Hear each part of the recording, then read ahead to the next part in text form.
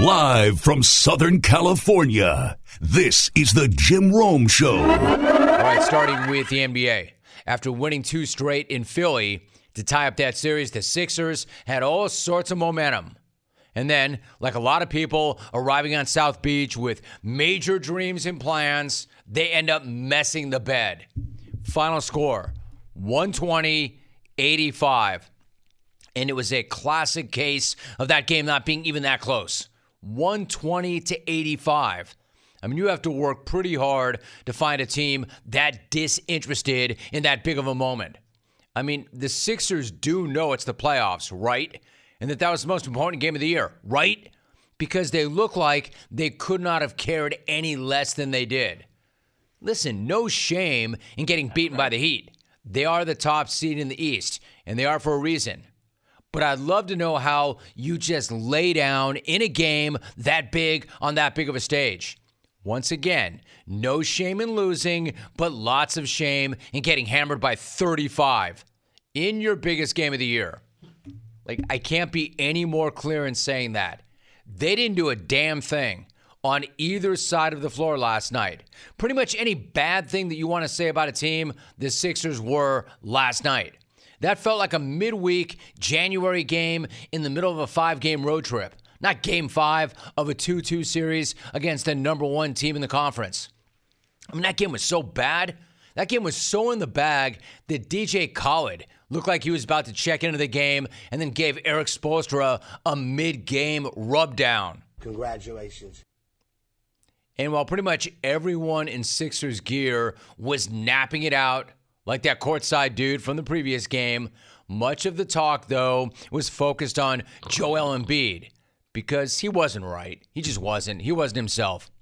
And because he wasn't himself, there was no shortage of people looking to rush right in, especially on social media, saying that Embiid's sluggish game was due to Woj's report on Monday that he was not going to be named the league MVP.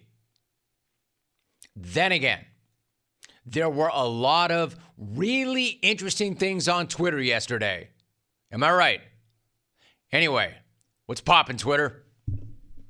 It wasn't just social media with that weird take on Joe. There were folks on TV saying that the reason why Joel Embiid didn't look like Joel Embiid was because he found out that the Joker was winning the MVP award again. And some folks were really confident in that belief. Like really, really confident. Like the only reason why he wasn't himself was because he found out ahead of time he did not get the MVP. Now, I'm not going to say with certainty that it didn't play some sort of role, but there are plenty of folks who seem to know for certain that it was about one thing and one thing only, the Joker winning the MVP, and that's why Joel looked the way he looked last night. To which I would say, get the hell out of here with that. I mean, seriously, get the hell out of here with that. Because I'm guessing the fact that this dude was out there with a broken face in an 18th century torture mask had a lot more to do with him not being right than him finding out that he's not the MVP. Are you going to really tell me that a guy who's playing through what he's playing through and doing everything he possibly can to be out there for his teammates and keep their season alive, that same guy would read that he did not win an individual award and then just shut it down and no-show for the most important game of the season? I mean, come on, man. Really? And yes, there were people who I respect the hell out of who were saying it, not just random eggs on Twitter. And yes, I know, he was better in games 3 and 4. But again, you think maybe there's a chance that he did not look himself on the floor last night because he hit that floor with a busted face, a recent concussion, and a jacked up thumb that is in need of surgery. Oh, and that he took a shot to the face in the second quarter and was on the ground for a while.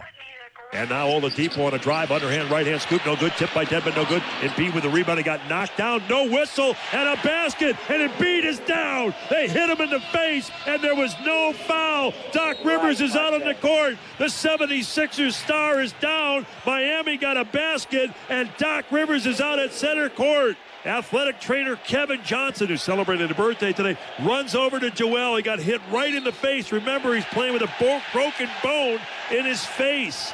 Doc Rivers gets a tee. It looked like Dedmon may have collided with Joel. Man, oh brother, not a good look.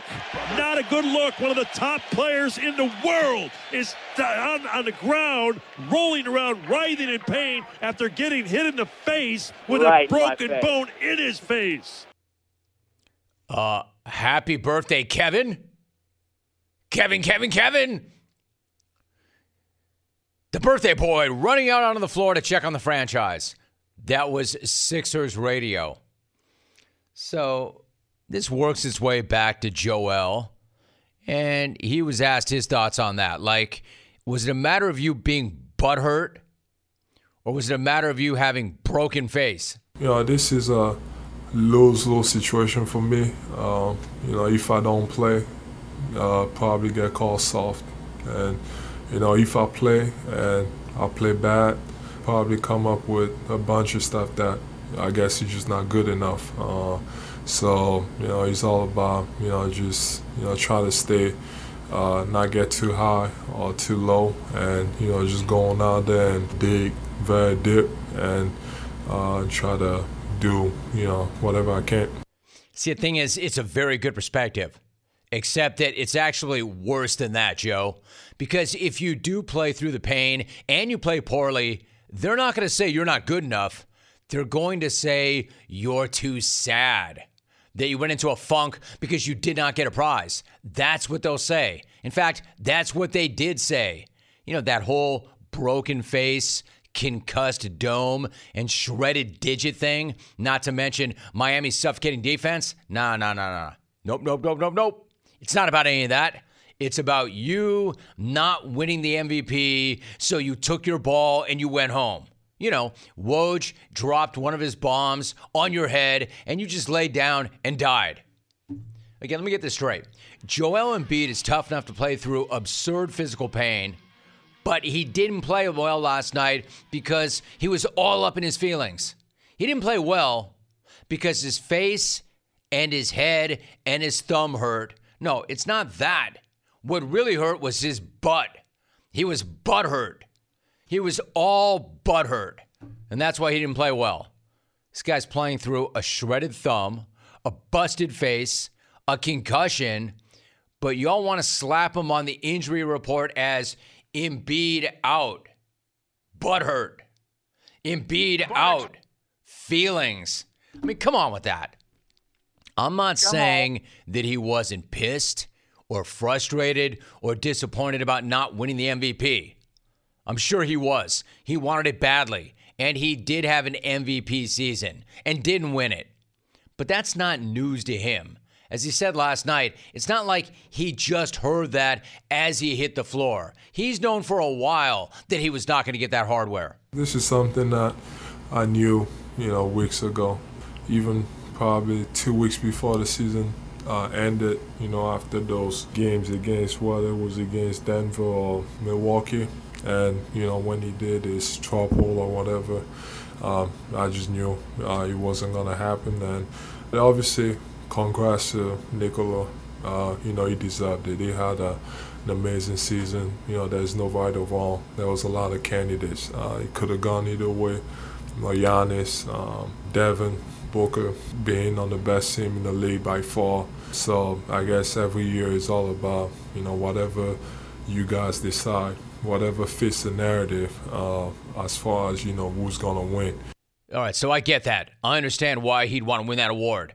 He did more than enough to win the award.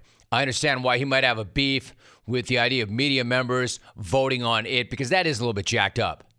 But I'm not buying the narrative that he had the game that he had because he was butthurt instead of face broken, concussed, and having a shredded digit. And again, dealing with a very good Miami defense on top of all of that.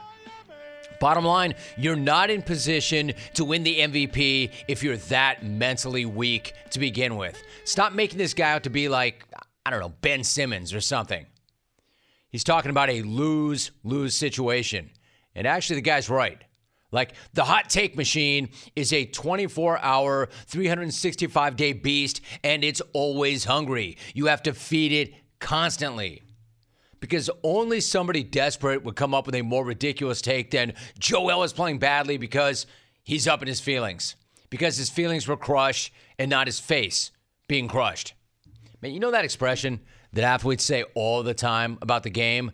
Give it all you got. There is no tomorrow. To play beyond your limits. You know, like MJ's famous flu game about how you leave it all out there, right? Well, Joel is literally leaving everything out there.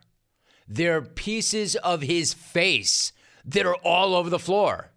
When that ball boy runs out, when the play moves up to the other end of the floor, he's not wiping down the floor under the basket. He's sweeping up Joel's face, the parts that he left on the floor. Like, fans are getting onto the court to get souvenirs of Joel's face so they can put it up on eBay. But this guy can't handle the result of an MVP ballot. I mean, stop with that. Stop with that. They were garbage. They all played like hell, but not because he didn't win the MVP. Stop with that.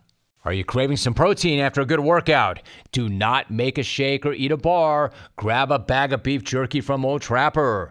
Old Trapper beef jerky is tasty and tender and made with real strips of steak and quality spices that are smoked over a wood fire. And it goes wherever you go, to the game, to the gym, to the beach. So look for Old Trapper in the Clearview bag. You can see the quality you're buying. Look for it in major retail stores near you. If you don't see it, ask for it by name because no other jerky compares. Old Trapper, what's your beef?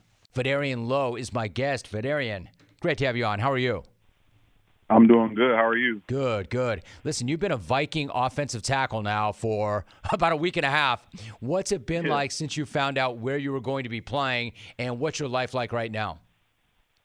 It's been amazing, man, to know that, you know, I'm part of the Vikings organization. You know, they have a really, really solid team all around, you know, great players. From top to bottom, and I'm just really excited to be, you know, a part of something like that. You know, I think that the team is in great hands, and I think that the team can do, you know, a bunch of great things. So I'm just very excited to be able to be put in that position, to be able to experience that, to be around all those guys, and to step in that locker room and, you know, try and make an impact in my own way.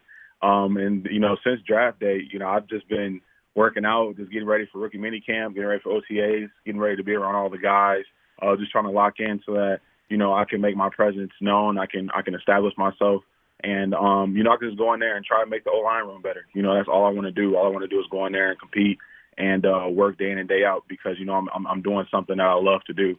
So, yeah, that's pretty much how it's all been, man. It's been great, though, to say the least. It's been fantastic. Fedarian Lowe already making this show better. I appreciate that. I'm glad you brought up the offensive line room because, personally, I'm not sure how many shows do this, but I've always been really into talking to offensive linemen because they're so important, and I think they're frequently overlooked.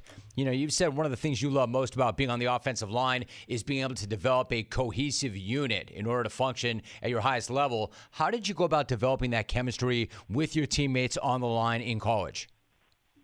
So in college, you know, it really started, you know, in my true freshman and sophomore years. Though the early years that I was in school, that was when, you know, that foundation of the chemistry really started to come into play. You know, we did these things in the summer where one of our teammates, he plays for the Kansas City Chiefs now. He would take us all to his family's lake house in Michigan. You know, just the O-line for 2 days or so, and we all go up there and, you know, just kick it, and we'd all hang around and talk and do all these things, play games just for a day or two straight. You know, that's just being around the guys. That was really what established that chemistry. That was really the foundation of having that cohesive unit. And, you know, that carried out for years. You know, once we all finally got well known with each other and we finally understood, you know, each other's playing styles and each other's strengths and weaknesses and, you know, how each person is off the field. I think that was just that it made the last 3 or 4 years very easy just for us being so tight, just for us knowing each other so well. We all talk still to this day, the group that I came in with. So it really helped us on the field. You know, I think that it made playing O-line with the guys I did at Illinois, it made it very, very easy because, you know, I knew everything about them. I knew, you know, their strengths. I knew what they could do. You know, they knew mine. And I think that it really helped us throughout our entire time in college. And that's the same thing I want to do, you know, in the NFL. You know, I want to make sure that, you know, I go into this O-line room and make sure that I get well known with the guys and make sure I understand them on and off the field. And I think that it'll just help everybody. Vederian Lowe is joining us. All right, so from where I'm sitting, when I hear this, it seems to me the Vikings are getting something special in you. Your wife, Haley, says that when the two of you first met, the two of you sat up all night talking. You said you were hooked after that conversation. What do you remember about that night and how special that connection was? Man, yeah, that was something like nothing I'd ever experienced before. You know, she's definitely my first and only true love, and I was like, I never had experienced anything like that until that night, and like I was genuinely hooked. You know, right after that, like I couldn't get enough of her, and you know, like that feeling stuck around, and it turned into, you know, the beautiful family that we have now, and you know, it turned into us having to experience all the things that we experienced and making us who we are now. I can't even, that feeling, man, like just the conversation that we had and meeting her, you know, is the best thing that ever happened to me. And, you know, I got two beautiful boys out of it. And, you know, I'm just so grateful that she's in my life. Vederian Lowe is joining us. So you've got those two beautiful boys, Kingston and Trey. When you found out that you were going to be a father for the first time, you admitted you were scared, which, believe me, we all are. It's completely understandable. You told your grandfather, Jerry, that you weren't sure you could pull it off. What was his response to you, and what did you take away from that?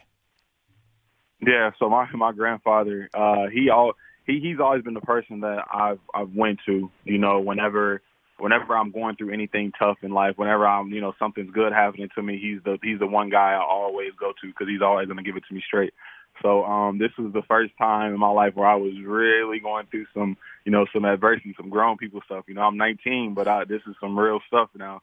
So I went to him, you know, and told him, you know, what was going on, and he always says, you know, what's your last name? And I'm like, Lowe. And he's like, well, that means you can do anything. You can get through anything. You're built for anything. You know, us Lowe men are built for anything, and we can do anything we want to do. So, he said that, and that always sits with me, you know, because my grandfather is a really strong, powerful man. He's a man of wisdom. You know, he's been through a lot of experiences, and I really trust him. I really look up to him. So, you know, just him giving me that, you know, that reassurance and affirmation that, you know, if I can do this, I can pull through this, I can become a great father at this young of an age. All of those things, man, just for him telling me that, you know, it really gave me a lot of confidence and everything. So I always go to him for anything because that's my guy. It's like, you know this already, but regardless of age, being a parent is an awesome responsibility. I don't care who you are, where you live, how much money you have, what your life is like. Being a parent is an awesome, awesome responsibility. It's the best 100%. Job, and it's the toughest job. But as you point out, you had to deal with kind of like grown-up people's things. A month after your first son was born, your mother passed away. What was your mom like as a person, and how much of an impact did she have on you? My mom was a fantastic woman. You know, she was a very hard worker. She did any and everything she could, you know, to give her sons, you know, me and my brother, the best life that she possibly could have. You know, she was a great woman, very smart, very bright. You know, I will always recall times where, you know, she always cared about school. You know, it wasn't never about football. It wasn't never about sports. She didn't care about me wanting to play in the NFL. You know, she always just wanted me to get my degree. And she was always school comes first. So, you know, that was one of the things that I wanted to make sure I did. I wanted to make sure I graduated because that was for her. That was my main goal was always playing in the NFL, but she wanted me to get my degree. So that my degree is for her. And, you know, I carry that with me every day. I'm very proud of that. I'm very proud of her for doing everything she could have done, you know, before she passed away to, you know, help make me into the man that I am today. Like I said, all around, though, she was just a very great woman, a very great woman. Vederian Lowe is my guest. Listen, if this story weren't amazing enough as it is, as far as we are right now, that'd be something. But after she passed away, you started to look after your younger brother, Vidalis, who you mentioned. Then in July of 2020, you and Haley made the decision to adopt him. What was that process like, and what does that role mean to you? That process, that was a roller coaster of a process, man. If anybody has been through, you know, the court system and, you know, dealing with that type of thing, they'll know as well. Like, it was a very long, drawn-out process. It was just for my brother in the situation that he was in, for him being 12 and 13 years old, having to live with my granny and, basically having to take care of her day to day whenever he would come home from school and whatnot. It just wasn't the life that, I wanted my brother to have at that age. That's not something that I thought a regular 12 or 13-year-old kid, should have to do. I think that they should be a kid. They should be able to, do the things that they want to do while they have the time. So I wanted to take my brother out of that situation. Me and my wife came together and decided that was the best thing for us to do, was to take him in and just give him the stable home, give him, the mom and dad figures, and just, give him a sense of stability in his life, which is one of the main things that we wanted to do. And so that process was very, very drawn out, very up and down. It took me about a year before the courts decided to let me have 100% custody, guardianship of him. And I think that has been the best decision, for him. Honestly, I think that me and my wife have done, everything we can still to this day to just make sure that he has a great life, make sure that he's able to get every experience that he can out of it. And I'm genuinely just happy to be able to be put in this position to do that for him, because I'm all he's got. So I think that, I don't know. I'm just very happy to be able to do that. My man, really quickly, you have incredible maturity for somebody so young. How do you explain the fact that not only are you not overwhelmed or fazed by these important responsibilities, it seems like they actually motivate and inspire you? Yeah, man. That is 100% the truth. I use this as fuel. This is something that not a lot of people are going through. And honestly, I think that just for me to be put in this position now, I wouldn't be here without all these experiences that I've went through. I think that just me as a person, me as a man, I needed something to get me going. And I think that I'm glad that all of these things, all these trials and tribulations, all these ups and downs that I went through in my life, I'm glad that I went through all those things, because they have literally made me the man that I am today. It's made me have the mindset that I have, and it's got me to this point, and it's going to continue to push me. Just with, I'd be lying if I said it was all easy, it was all peaches and cream, because, it's not being a dad this young of an age of two young toddlers and having my brother, being married. I want to be a good football player. I want to be a great husband, great father, that I'd be lying if I said it was easy, but I make an adamant effort every single day to give everything all I got. And I really think that by me doing that, by me putting so much work into wanting to be great at it, it's gotten me to this point. And I would be lying if I said that I was anything other than extraordinarily impressed. He's an offensive tackle with the Vikings, a two-time honorable mention as an all-Big Tenner at Illinois. The Vikings 8-9 last season, and they've got themselves a very special one right here, Vederian Lowe, my guest. Vederian, so good to meet you. Great to have you on the show. It's a powerful and amazing story. Thanks so much for sharing it, and I hope you and I can talk again and chop it up soon. Yeah, man, thank you so much for having me, Jim. I really appreciate it, man. I had a great time. Oh, yeah. I love that sound. Always puts a smile on my face. The reason for that is Shopify gives entrepreneurs the resources that were once reserved for big business. So upstarts, startups, and established businesses alike can sell everywhere, synchronize online and in-person sales, and effortlessly stay informed. Listen, scaling your business is a journey of endless possibility. I know this. Trust this. When this podcast started, you would not believe the types of things that we were selling. Compare that to where we are right now, and I understand that journey. I understand that success is a million milestones on a forever evolving path. And I love how Shopify has the tools and resources that make it easy for any business to succeed, from down the street to around the globe. And like ours, Shopify powers over millions of businesses from first sale to full scale. More than a store, Shopify grows with you.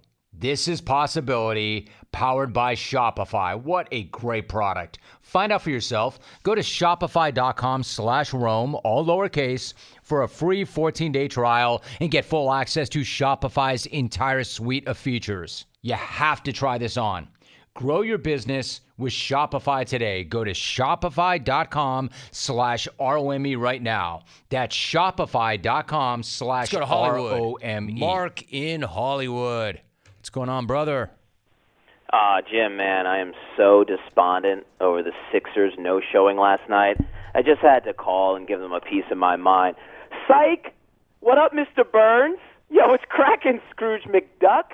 Yo, Jim, not sure if you have Wi-Fi in your tower of money, but while you were swimming laps in your case yesterday, The Athletic blew up your fiduciary spot, Richard Branson. You know the old saying, never be the main character on Twitter? Well, hate to break it to you, Jimmy, but yesterday you were the main character, the love interest, the best friend, the quirky neighbor, the mailman, the guest star, the co-star. Hell, you were the extras, brah. You were so many characters, it was like watching Mike Myers play Austin Powers, Dr. Evil, and Fat Bastard, or like being inside Herschel Walker's dome.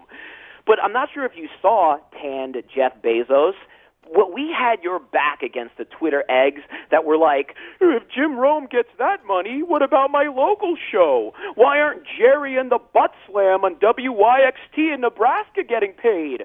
What about Dougie and the Diaper, WKAT in Alabama? They're on air 12 hours a day. They deserve that. Psh, please. Those morning zoos don't give radio gold like Fat, Bum, and Personal Appearance Smack. The Rat and Rat family ain't walking through that door. Fire takes about diarrhea. Don't just dribble out someone's sphincter on command, suckers. And finally, Jim, you know how you said if your last name rhymes with something negative or conjures something you don't want it to conjure, you better not be that thing? Like No Tippin' Pippin, he doesn't tip, or James Larden, he's full of lard. Well, good thing for you, your last name doesn't conjure anything that has to do with yesterday. Let's see, Rome. Nope. There's no way that name is synonymous with being rich, opulence, with excess, and with someone who, according to The Athletic, when they serve 3 hours of jury duty, gets paid approximately $14,423. You do the math, I'll do the jungle. Consider this my RSVP for the smack off, sexy Mark Zuckerberg. Late. My man, Mark in Hollywood. If you're a parent, you know this. Kids are amazing, but they are expensive. However, with Fabric, protecting your family with term life insurance is surprisingly affordable. Fabric was built specifically for parents to help you manage your family's financial future like a parenting pro, stress-free. And Fabric's new lower prices mean significant savings over other providers with great policies like $1 million in coverage for less than $1 a day. And everything is on your schedule with Fabric because it's all online. Less than 10 minutes to apply, and you can be offered coverage instantly with no health exam required. Then just personalize your quote to fit your family's needs, and you will be set with high-quality, affordable protection for your entire family. There is no risk to apply today. Fabric has a 30-day money-back guarantee, and you can cancel at any time. So protect your family with term life insurance right now in just 10 minutes. Apply today at meetfabric.com/Rome. That's meetfabric.com/ROME to start protecting your family right now. MEET fabric.com/Rome. Fabric Insurance Agency policies issued by Vantis Life, not available in New York and Montana. Prices subject to underwriting and health questions. Chris Herring is my guest. Chris, good to have you back. How are you? I'm great, Jim. Thanks so much for having me, as always. Appreciate you. Thanks for doing it. So Game 5, Chris, Milwaukee-Boston takes place tonight. How different would tonight's game feel, for instance, if Al Horford does not explode in the fourth quarter of Game 4 and carry the Celtics when things were looking really bleak? It could look a lot different. I mean, but let's be honest, he did play well at the beginning of the series, too. And, I mean, while that was an incredible performance, I think it was record-breaking from the standpoint in terms of the latest that someone's had like a career-high effort in their career with how many games Al Horford's played in the playoffs. But let's be honest, the Bucks have to adjust. If he's not going to do that or have the potential to do that, they have to adjust the way they're guarding him. And by design, they've kind of left him open to try to throw more attention, certainly at Jason Tatum, but also at Jaylen Brown. And so, you know, which one are you giving up? Especially when Tatum heated back up last game. He was not great, but he was a lot better than he was in the really brutal Game 3. So Horford will have opportunities. I don't think you can sell out completely to make sure that he doesn't do what he did last game. The likelihood of that happening is not big, you would think. But you don't want to sacrifice too much in defending him, because if it leaves Tatum open, he's more likely to really make you pay than someone like Horford is for a second game in a row and for a third time in the series. So I think the Bucks don't want to overcorrect too much. Chris Herring is joining us right now. Now, Chris, this series, as well as some of the others, have been pretty physical. As the guy who literally wrote the book on the 1990s New York Knicks, you know all about physical basketball. And while nobody is going to confuse this year's playoffs with those of 25 or 30 years ago, there have been a number of incidents and plenty of players, coaches, and fans accusing others of being dirty. What do you make of how all of it's been litigated thus far? Yeah, I've been a little bit surprised and a little bit frustrated. I don't know what that really says about me, but it's a little bit strange to me. I can't tell how much of it is just kind of grandstanding to try to force the league's hand into suspending certain people, but I'm not in love with the idea of people just accusing everybody of trying to hurt people or everything being dangerous. It's a physical sport. You hit the nail on the head that the Bucks series in particular with Boston has been really, really physical in some ways because they're not calling a lot of it. So, of course, the guys are going to keep doing it if you don't legislate it a little bit better.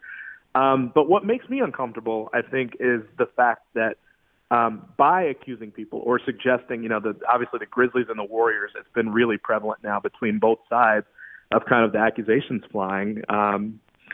What I don't like about it is that we're in an atmosphere where social media exists. We're in an atmosphere where fans last playoffs really weren't behaving and were spitting on Trae Young and throwing water bottles at Kyrie Irving and dumping popcorn on Russell Westbrook or whenever that was.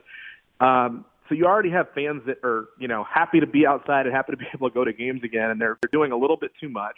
But then you've also got people sending death threats and stuff anonymously through social media and otherwise. And who knows exactly what happened with Chris Paul's mother in Dallas the other day. I just don't like the idea of kind of putting a target.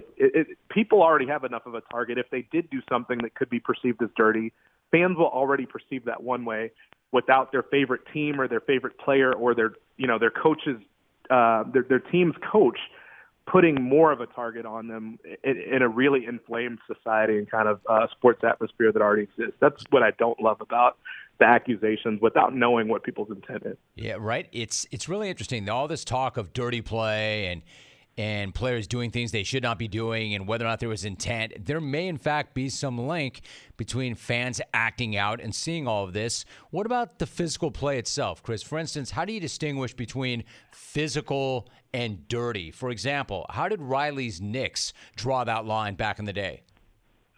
Yeah, I mean, I will say this. We can be really honest about the fact that, and I use the word in my newsletter, tribal, that you're always going to kind of ride for the guy that's on your team. You're never going to, rarely are you going to call out someone as just being wrong for what they do. Very rarely was Pat Riley calling out Charles Oakley or Anthony Mason or John Starks. John Starks broke Kenny Anderson's wrist on a really physical play, and they obviously could have hurt the Bulls. I mean, John Starks clotheslined Scottie Pippen during the playoffs one year. So that rarely were their coaches going to call them out, but I think there were times there where you could have called the Knicks dirty. They were certainly over the line at times. I think when you play that sort of style, where quite frankly Pat Riley was telling them to knock Michael Jordan down, just by the nature of that, if that's the style you're playing with, you're at times going to cross the line and potentially hurt someone or actually hurt them. So I think that there were times where that crossed the line and was dirty because that was kind of, you were playing up to that line anyway. Nowadays, coaches are not telling guys to do that. If anything, they're probably shying away from that so they don't lose them for a playoff series or a game or whatever else. My thing is that what sort of history does a particular player have with this? And that's kind of been the irony with Kerr and some of the other guys saying stuff breaks the code. Draymond Green, God bless him, he's one of the best defenders in the world, if not the best. But, I mean, he's had plenty of instances where I think if and when he does something, he's going to be looked at differently because he's got such a long track record of kind of crossing that line. So that's, to me, where I have a problem with the Jordan Poole stuff and accusing him. First of all, I don't think he caused a bone bruise with what he did to Ja Morant, but there's not a track record there. And so that's why I don't love the idea of calling something dirty. How can you really talk about intent when you don't have a track record from someone to draw from to really call it that?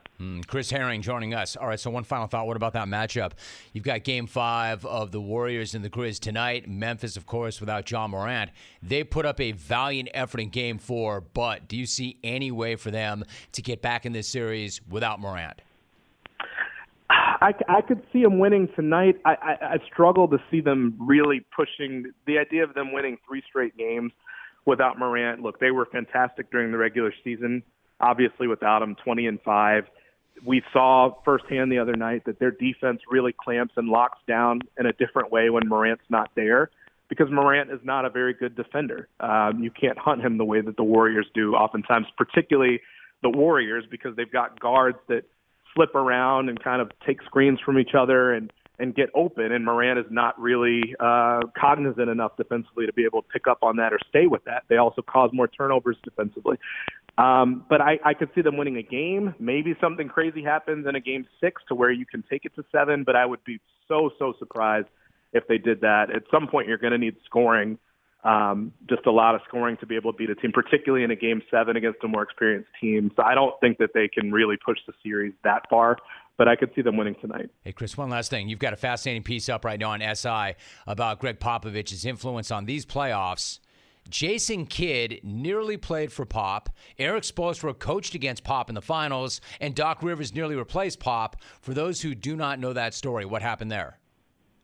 Yeah, Doc almost got that job because look back to 99 before Greg Popovich had won a single championship in that year. Greg Popovich had the Spurs at 6-8 during that lockout season.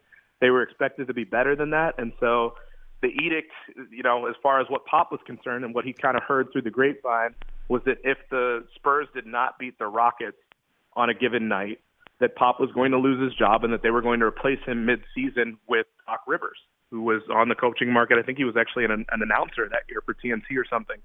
And so Pop told Avery Johnson and he told David Robinson to come over to his house that night when he heard the news of what might happen. And he told them, look, guys, we really got to win in Houston, because if not, I'm going to be out of a job and you're going to be coached by Doc Rivers. So Avery Johnson told the rest of the team that on the team bus before shoot-around the next day.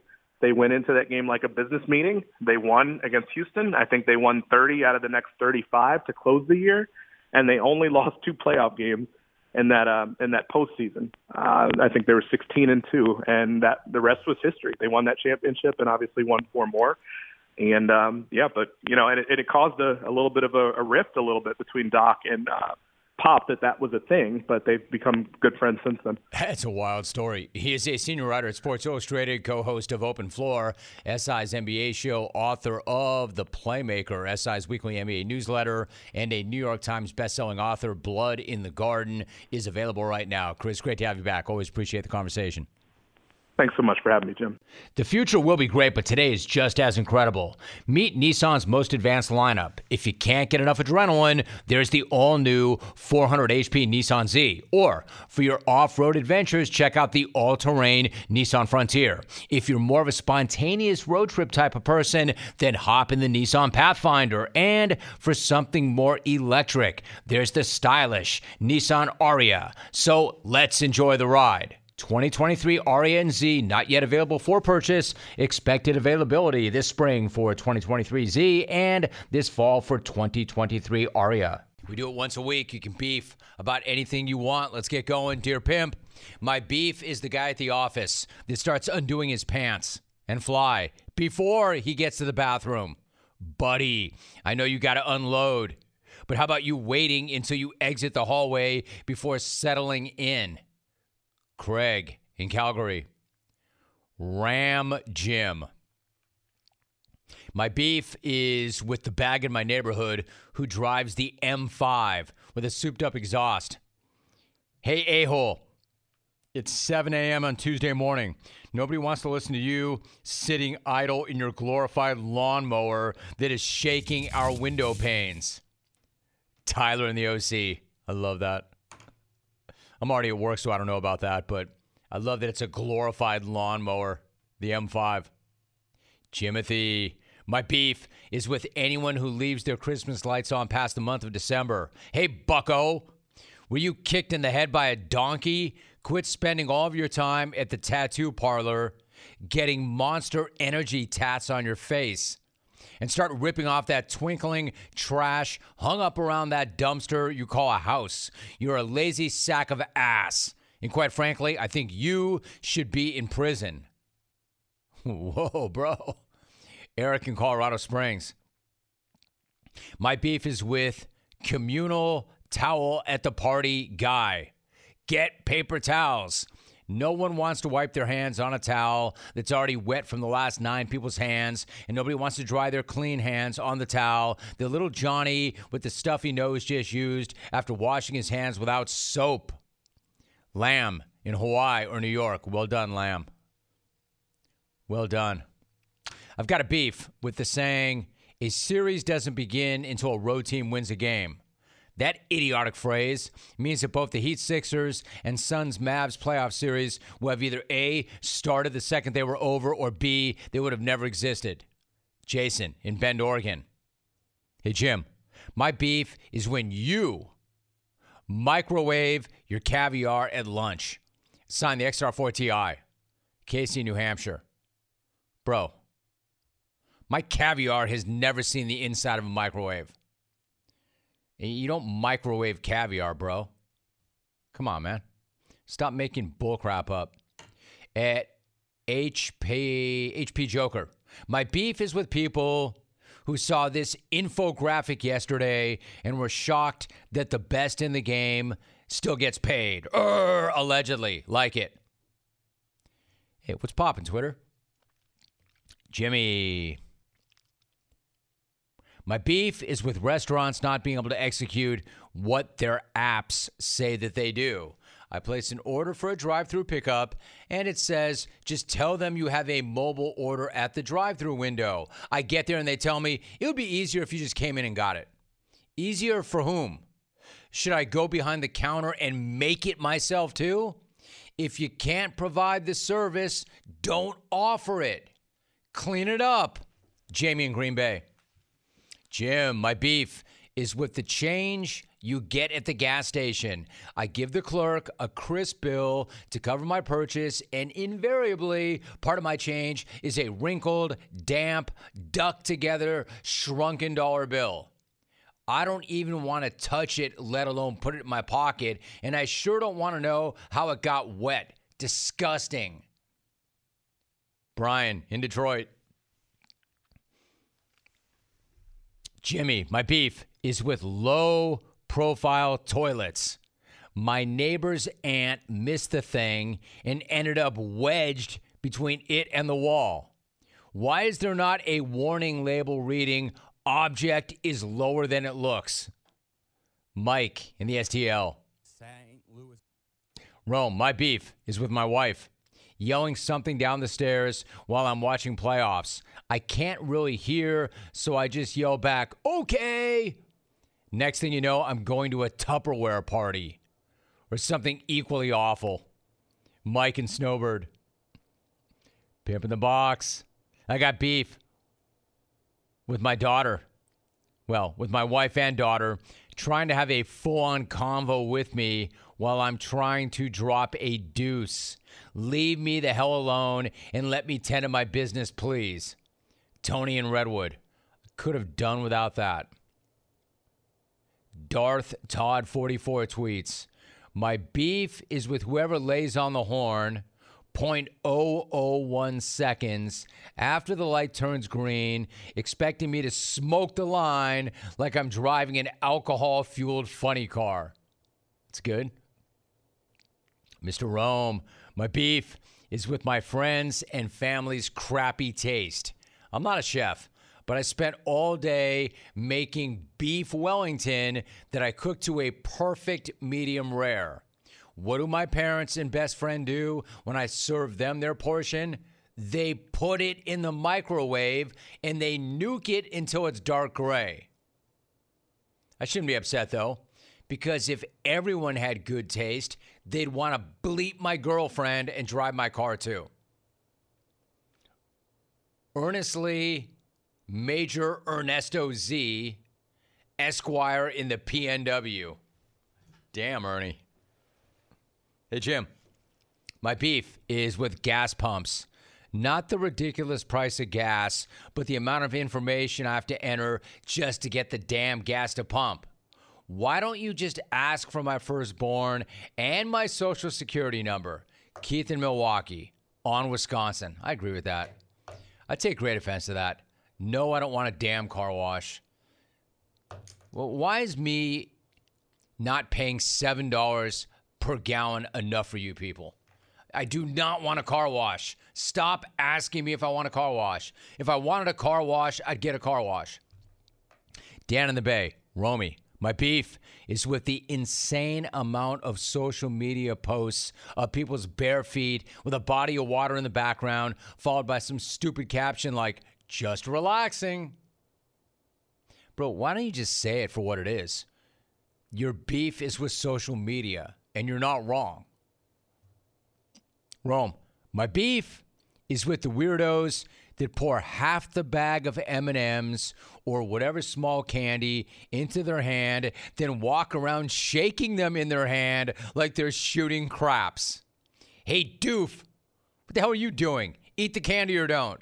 CJ in Long Beach, that's my favorite one so far. Snake eyes, snake eyes. Mama needs a new pair of shoes. 7-Eleven, 7-Eleven. Shaking a handful of Starburst. Hey, Ritty's talking to you. Rit's walking around the office with a handful of M&Ms, just shaking them up. Yo. Ah, double ones. Rome Slice. I got a beef with James Kelly and his car wash. He's taking money out of my pocket. Regards, Bums with a Squeegee.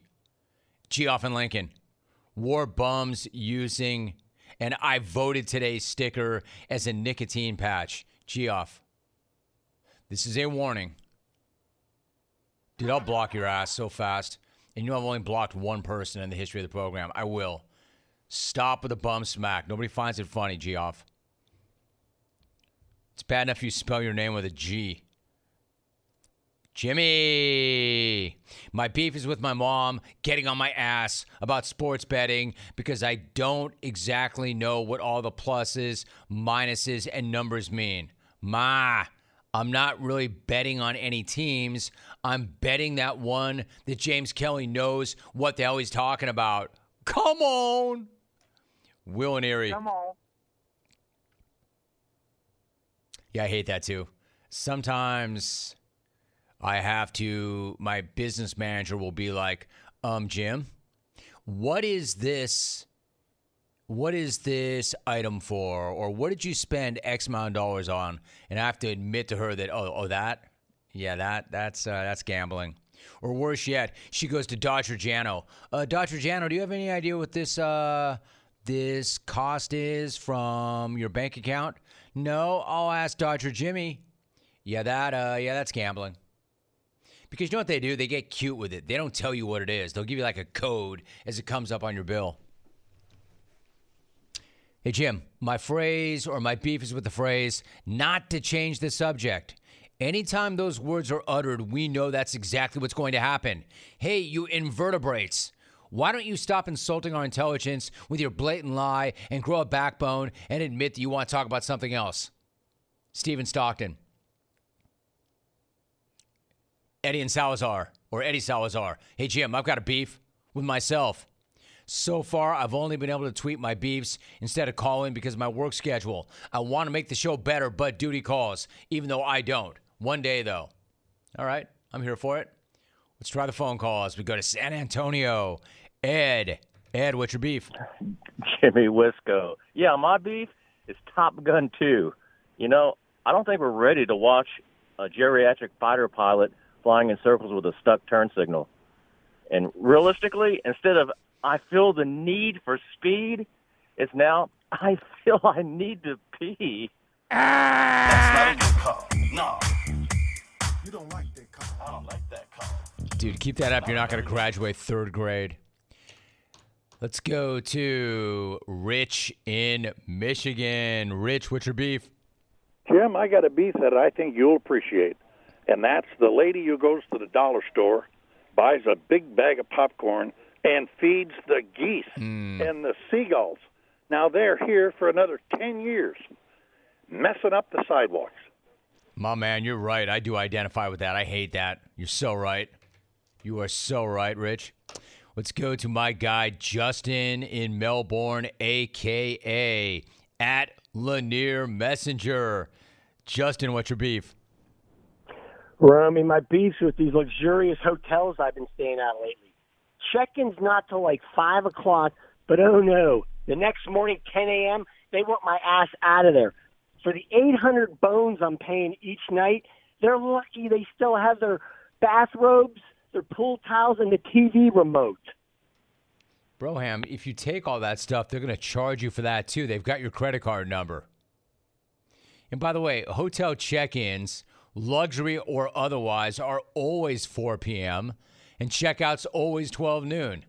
Have you never been to a hotel before? Dude, you may in fact have the best Twitter handle that there is, but that's one of the worst takes ever. This is nothing new. Come on, Justin, do better. Back to the podcast voicemails, Justin. Oh, man, out of time already. And also, you've got the Smack Off. The Smack Off is the single biggest thing on the program every single year. We've done this now 27 years in a row. This is going to be year number 28. It's going to be on June 24th. Invite only. As part of Smack Off season, we have the famous Smack Off promo. Let's not get into that just yet. It's not actually the famous Smack Off promo, but a Smack Off promo. Whether or not it's going to be famous, we'll find out. Whether or not it makes the dude who sent it infamous, we're going to find out. What I'm getting at is it's not Alvy's. We will be lucky to get Alvy's Smack Off promo this month. We'll be lucky if we get it before the week of the event. We'll be lucky if we get it the day before the event. We'll be lucky if we get it at all. Alvin's like one of those old dogs that you're just not going to teach a new trick to. I mean, the dude's incredible, but he ain't changing. He's like a tortured artist.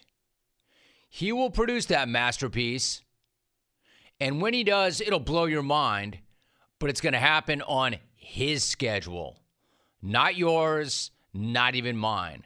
If it were my schedule, it would have dropped already. But it's not. It's not even my promo. It's his promo, his schedule, his world, and I'm going to get it when he damn well gets around to giving it to me. I know this. I respect it, sort of. Not really at all, but I've come to accept it. There are just certain things that you cannot change.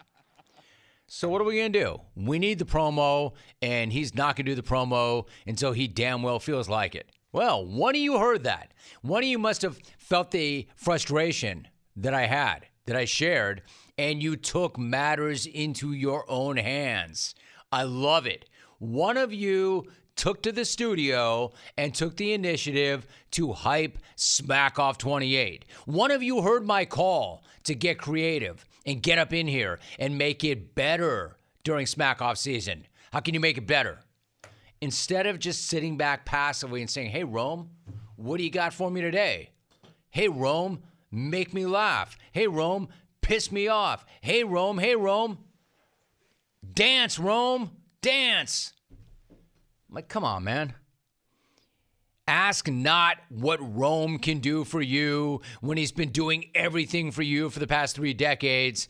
Ask what you can do for Rome. Ask what you can do for the jungle. Ask what you can do to make it better. We've been over this a million times.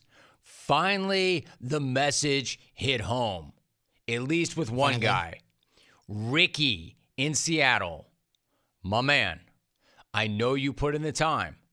I don't know how much time. Maybe it was really easy for you to do. Maybe you've got that kind of game. Maybe you've got that kind of talent. But you had to put in some time and given it some thought, and I appreciate the hustle. I really do.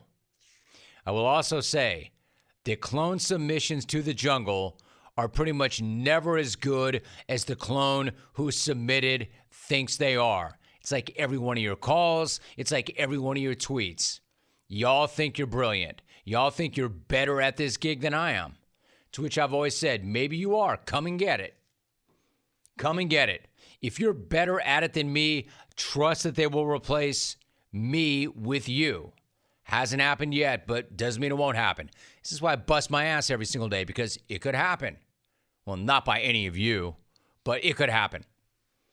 Anyway, over the years, there have been a handful of clone submissions.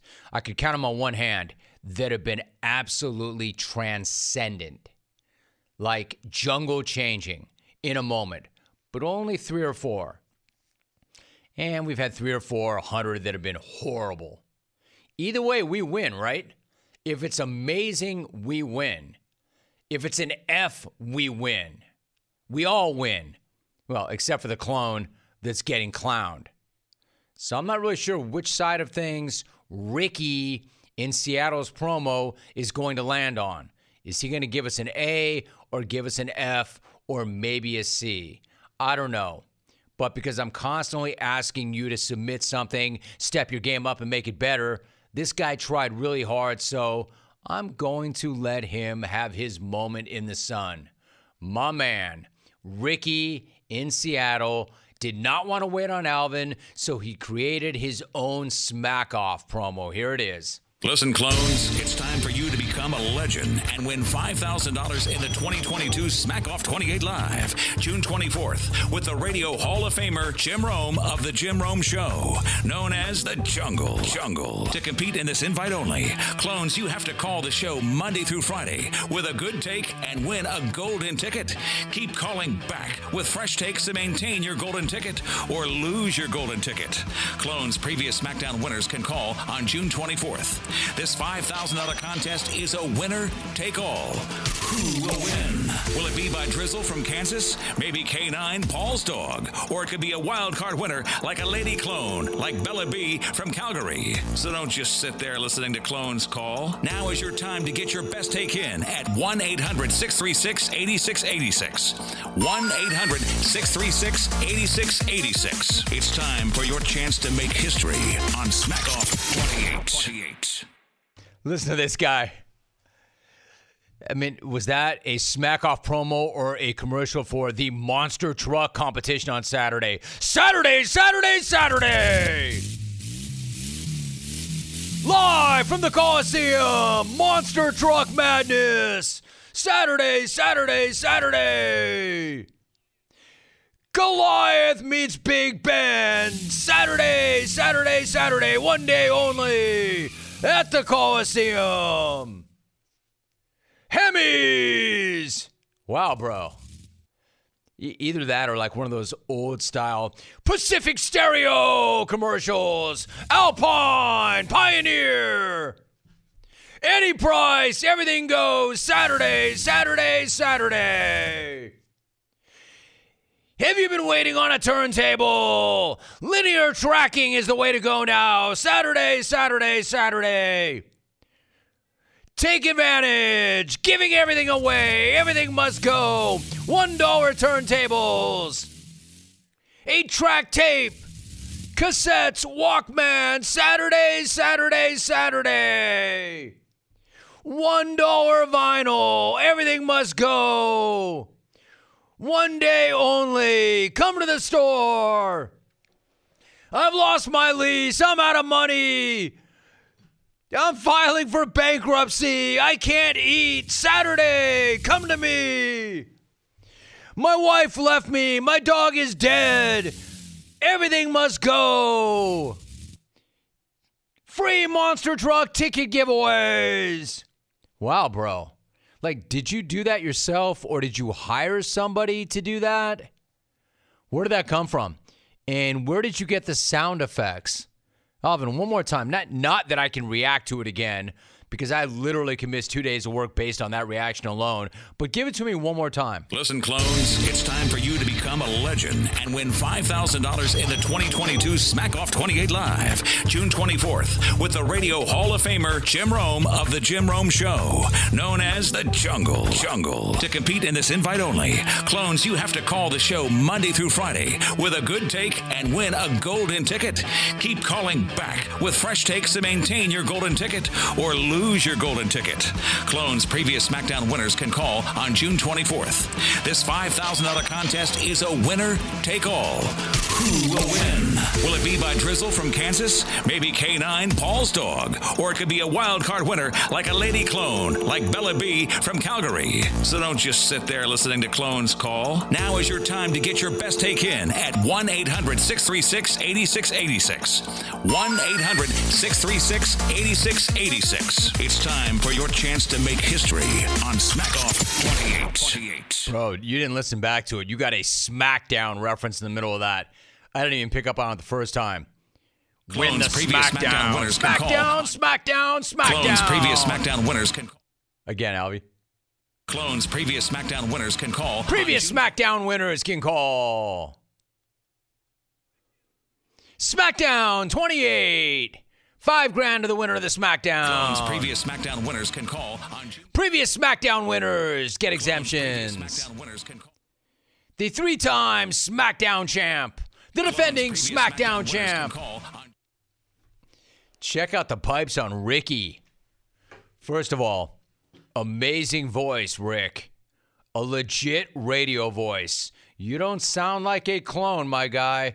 You sound like an industry pro. You sound like maybe this is not your first rodeo. You sound like you've been doing voiceover work and made a lot of money doing it for a long time. Also, there was some production value other than mispronouncing Smack Off as SmackDown. Lose your golden ticket. Clone's previous SmackDown winners can call. That does not sound like a dude with an app on his phone. That does not sound like a dude yelling into the built-in mic on his lapper. I can say that right now. Ricky sounds like he has access to a professional studio. Ricky sounds like he's got editing software. Did you hear the special effects? Known as the Jungle. To compete in this invite only. Jungle. Let me hear that special effect one more time. Alvin. Known as the Jungle. To compete in this invite. Known as the Jungle. Engineered by Alvin. Smack Off 28. Screened out by Chalk. Ritz Bald. Known as the Jungle. Great promo. Dude. Known as the Jungle. Well done. Great grasp of the rules. Jungle. Laid it all out. Jungle. I'm impressed. Jungle. Hell, if you sent this in before yesterday. Jungle. I might have put you in the big chair. Jungle. On Monday. Jungle. While I was out dealing with jury duty. Jungle. And I bet you wouldn't have jacked up my chair like B-Web did. Jungle. SmackDown. Jungle. Like I said before, it's rare that we get things that are actually usable or airable or serviceable. You know, the clone submissions generally are, how do I put this? Crap. Jungle. I'll give you an example. I'm not just saying it. Take this theme song that somebody made for Chalk. You're about to find out why this never saw the light of day until now. Producer Tom on the G-Man Show, and we now compound chocolate. We'll begin Bedford odds on his foe. Has a lit ever fought a monster? EPs, Ivy League, the clones do not care. R.A.D. has Widow Peak hair. JP clones not sure about Chalk. Eddie Monster, meet a monster. Dodger Channel Podcast Brioa will be so hot, but by monster criteria, she's not. And we got the 13-13 drop. It's a monster, Jim Rome. All right, so that guy sounds exactly like he did what I said Ricky didn't do. Barked into a microphone that he plugged into his laptop. Wow, dude, that was horrible. I already regret airing that. But that was just to make a point. The point that most of the stuff that comes in is garbage. In fact, you know what I want? I want more of that garbage. Garbage in, garbage out. Garbage! Hey, send me your submissions. You know, it's not like it was back in the day where you would knock out or burn a CD or knock out and drop something literally on cassette and then snail mail it to me, and then we'd fire open the envelope and listen to it. Like 3-Day Weekend. I'll never forget that. That literally was one of the greatest things that ever happened on the show. And that came out of an envelope. One of the guys says, dude, you got to listen to this. I'm like, really? Why? I've heard everything. They're like, no. No. You have to listen to this. This is amazing. And I played it once, and we all had the same exact reaction to this song or the song. When we heard it, we could not stop listening to it. We played it like 100 straight times, and it kept getting better and better and better and better. Unfortunately, that was like 20 years ago, and we've never had anything come close. So if you want, another way in is that way in. That guy went in the side door. He didn't actually call up and say, hey, Rome, I got something for you. He sent that to us, and I just played it. Same with that idiot that did that Chalk theme song. Count Chocolat. That guy. So, hey, if you want to take a shot, go right ahead. Know that most of it will not see the light of day. But if it's really good or it's really bad or it's really different, we'll find a way to get it in. Ricky in Seattle. Not bad. Not bad. You made it better. You did. Way to contribute. Way to add something to it. Way to get involved. The rest of you, get the hell up in here. Get creative. Get involved. It's smack off season. There is plenty of beachfront real estate. I'm literally offering up the steering wheel. You should drive the bus. Still plenty of time between now and June 24th.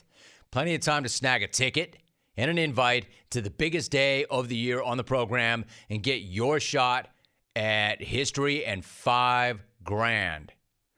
I'm doing my job. I'm putting it out there for you. I'm dangling that carrot. Now you need to do your job. Get up in here. Rip the money. Take advantage of the opportunity. Opportunity. Smack Off 28. Smackdown. Dude, are you like a WWE voiceover guy? Like, did that just slip out? Smackdown. Golden ticket. Clones previous SmackDown winners can call. Previous SmackDown winners. Bro, did you not listen to that back before you sent it? Nobody picked up on that. Clones previous SmackDown winners can call. Previous SmackDown winners can call. Yes, they can. Because if you win the SmackDown, nobody could ever take that from you. So, Alvin, did I run late on this segment by any chance? Too bad. All right, so I promised a phone call. That was not it. Let's go to New York. John in New York. John, what's going on? Hey, Jim, how you been? Good, dude. How about you?